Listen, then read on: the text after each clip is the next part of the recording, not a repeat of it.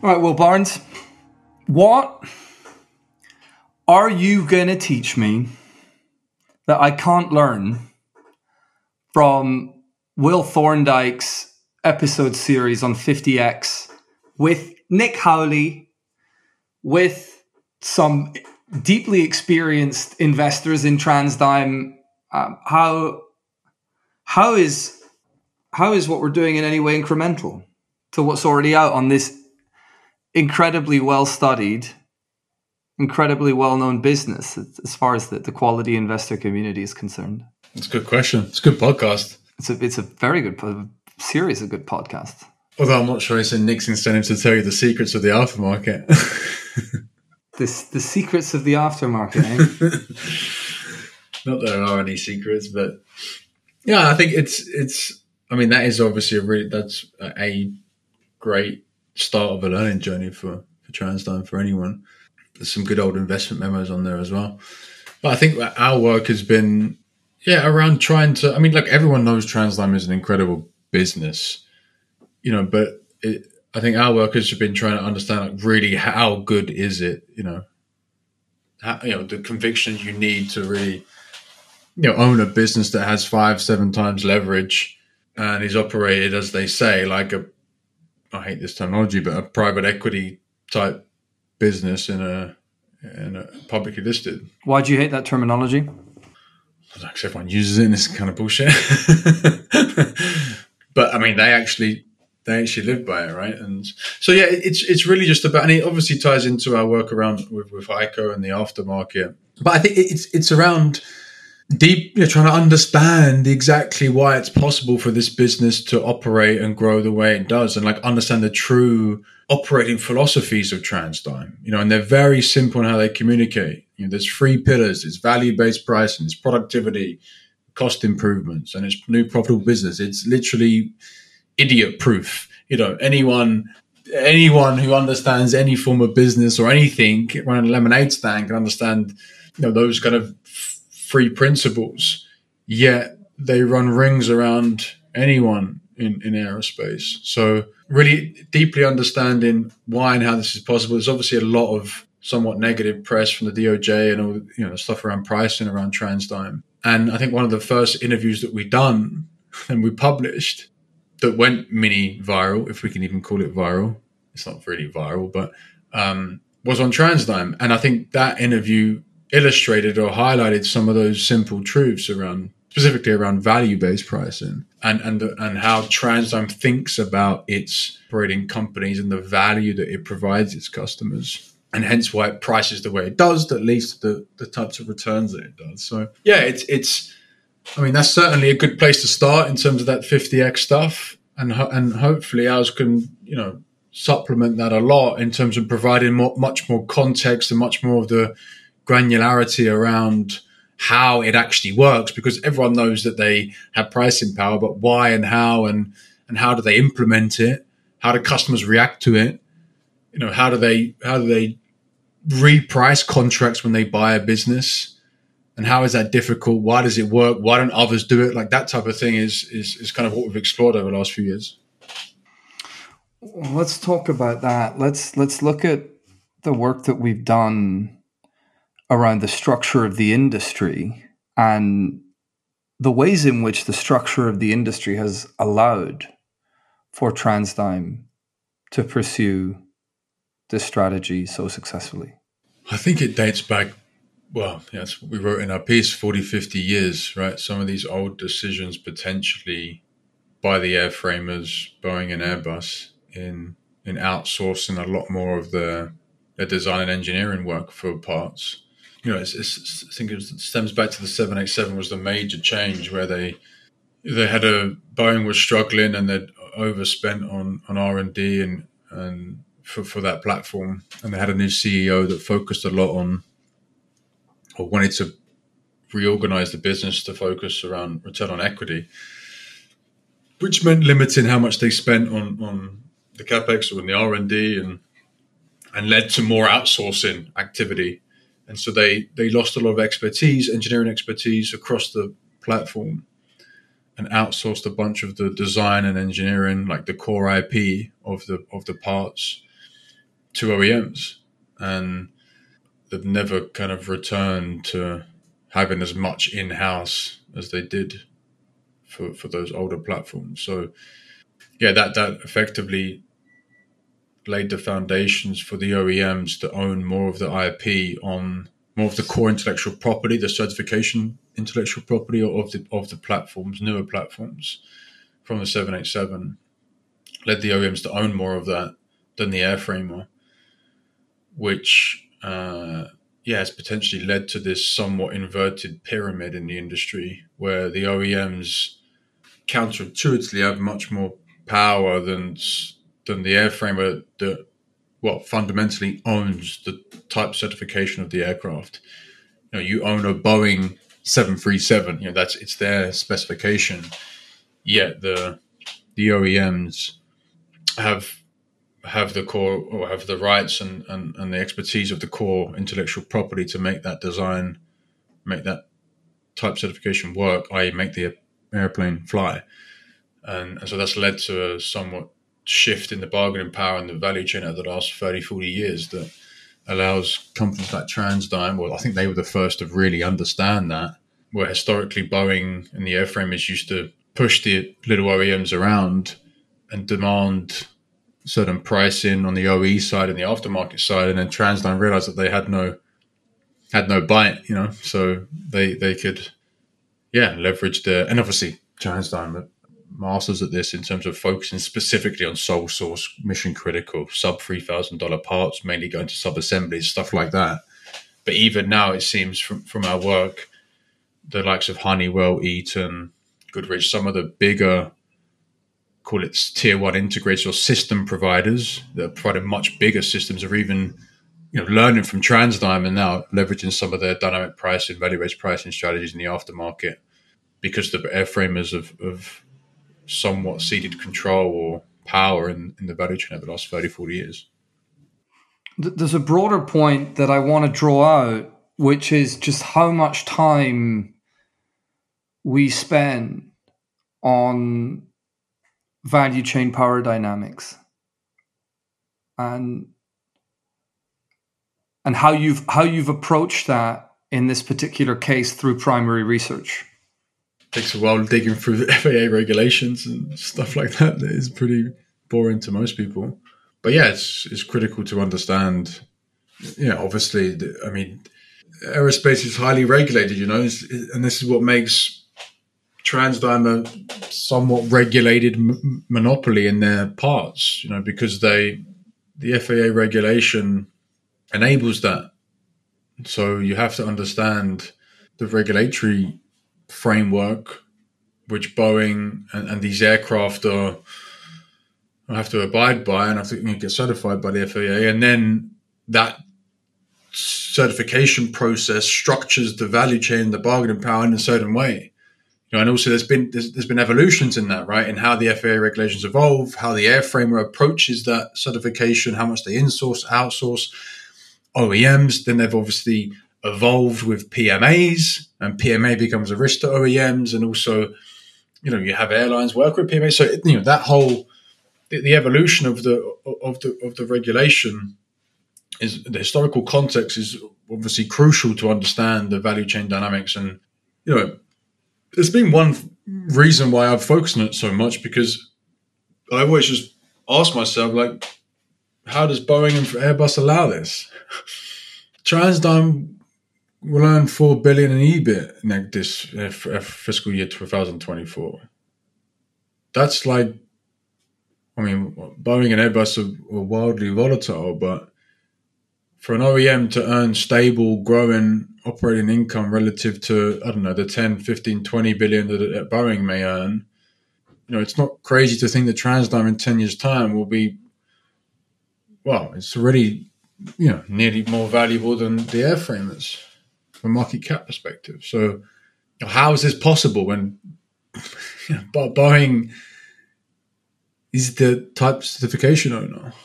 They own the aircraft, and that's been like the whole part of our research in understanding that dynamic. What could Boeing do to TransDigm? This is part of the piece that, the context of this piece of research we've done on TransDigm, and understanding, if you're Boeing, what do you think about this? And you hear from airlines that TransDigm companies are hiking the price, and not just TransDigm, but all of the OEMs are hiking their price every year. More expensive for them to run. They don't want to buy the planes, the big, whatever. So, yeah, what could Boeing or the airframers do? And we had funny enough, there was a very explicit program inside of Boeing pre-COVID, a couple of years before 2018-19, where, back off the back of this whole push of Boeing into Boeing's global services division, where they wanted to hit a 50 billion target they put out to the press and the market. A large part of that was clawing back aftermarket revenue, part of that profit pool. And so there's a couple of stories that we explore that I think, was a key part of our research and understanding, if Boeing decides to take back some of the aftermarket or part of the aftermarket, what would they do? How have they gone about it? And that just so happens that they actually sent letters out to OEMs. We've spoken to various TransDigm, Honeywell, Eaton executives. They said they received a letter from Boeing saying, hey, you got to give me X% of your aftermarket revenue now because you're selling parts on my plane. And they said, yeah, right, mate, no chance. So they've tried in certain ways to take back this aftermarket, and so that's what they've done broadly for OEMs. Then there was a program internally at Boeing. We actually found the guy who ran the program, which was pretty interesting. We found the person who had a budget to reverse engineer TransDigm parts to replace TransDigm, and they successfully replaced one part. And so we explored how they done that, what the result was, how airlines received that, and what that means for today, and how that could evolve. How many years has it been since you started looking at the business? Well, not enough, because I clearly didn't understand it enough to understand how good it was. But it's been a while. I mean, I don't know, 6 years? Yeah, we've been publishing through In Practice for 4 years, almost 4 years on the business. And that's it. And that work was based on... Yeah, but, if I look back, and I actually done this last night on the weekend, because I was updating my stuff on TransDigm, and I look back to my old notes, and again, it's intuitive to understand why TransDigm is a quality business, all right? Sole source parts, proprietary parts, mission critical, below a certain ASP, it flies under the radar. That's all great. But to truly understand and have conviction about how good it really is, I obviously didn't understand that back then. And I had this surface level understanding that it was great. And that would have been enough, maybe, but and also the fact that it runs at between 5 and 7 times net leverage, you need that much more. Well, I felt like I probably needed that much more conviction to own it, and with that surface level knowledge of it's great because they sell parts in the aftermarket, and it's sole source and it can't get from anywhere else, and they price them really high. Or price them. They do value-based pricing, not very high, but. That wasn't enough to own it if it has that much leverage. So I think part of the work over the last few years is just really trying to understand deeply at its roots, how is this business possible? How could it go wrong? How does Boeing allow this to happen? How do the airlines allow this to happen? What are the competitive risks really to this business structurally?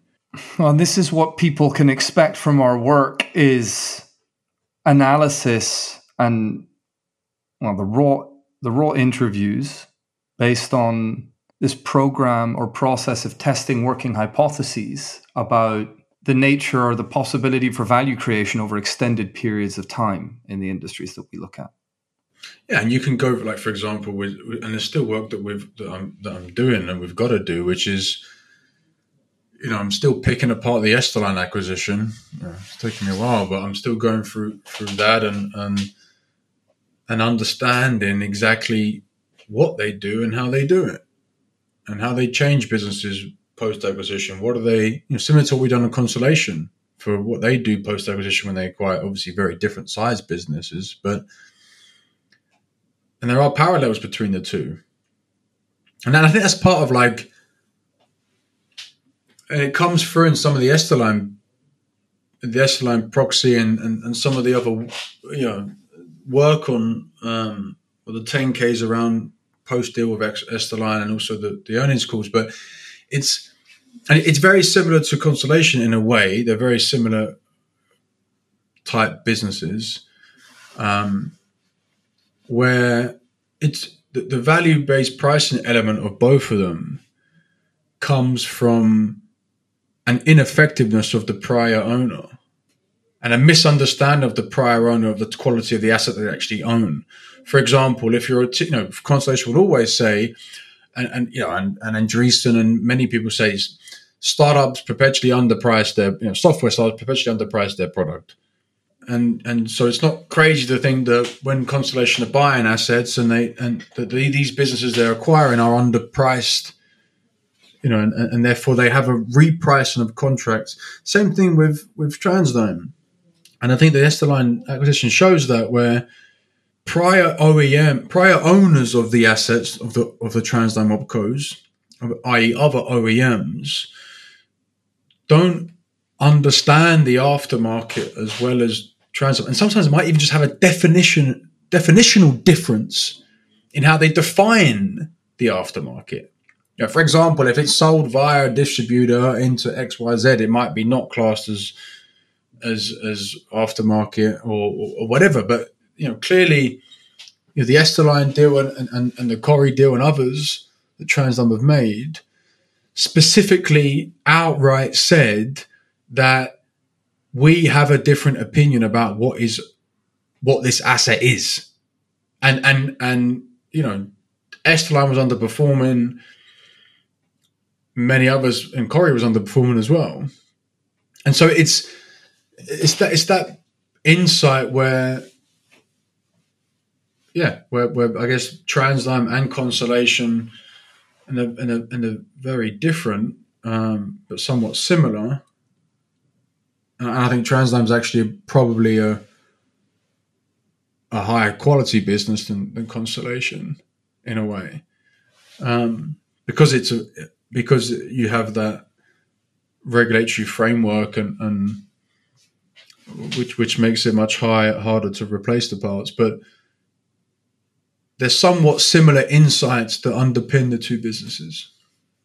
And to be specific, when you're talking about quality, you mean durability of cash flows. Yeah, exactly the durability of the cash flow, which stems from the durability of the positioning of that certain asset in a value chain in a competitive market, and there are. And you can just look at the underlying organic growth for both businesses and look at the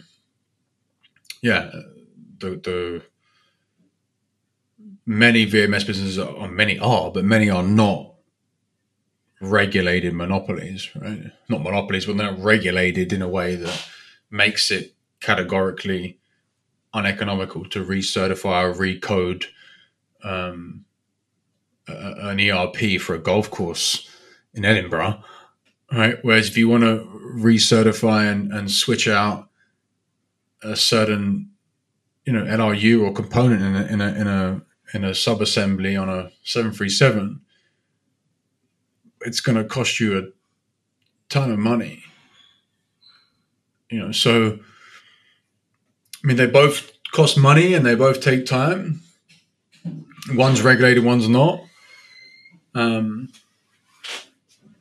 so they're obviously both two of some of the best businesses that we've probably ever come across. But yeah, I'd probably, well, put it this way: if TransDigm couldn't deploy any M&A from today, and Constellation couldn't, I'd rather own TransDigm because yeah, I mean they'll have higher organic growth because they're on the platforms, and as long as you ensure that they keep up with the R&D to keep manufacturing and getting on new platforms. But whereas Constellation owns somewhat different types of assets that have much more lower organic growth. And so, as we move to wrapping up for today, let's look at some of the key questions and working hypotheses we'll be continuing to test in the coming years for the business and the space overall.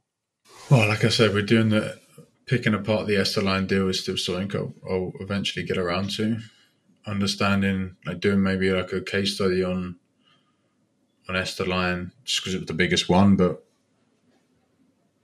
yeah, maybe Calspan or focus on Esterline first, but doing a kind of M&A case study of what TransDigm done and piecing the puzzle together potentially is one piece. Yeah, and then a big piece of work we're looking to do next month or in the new year is customers and finding and sourcing airline MRO customers, those that are involved in the procurement of TransDigm parts, replacement parts, and also PMA parts, right, that compete with OEM parts, i.e. for HEICO.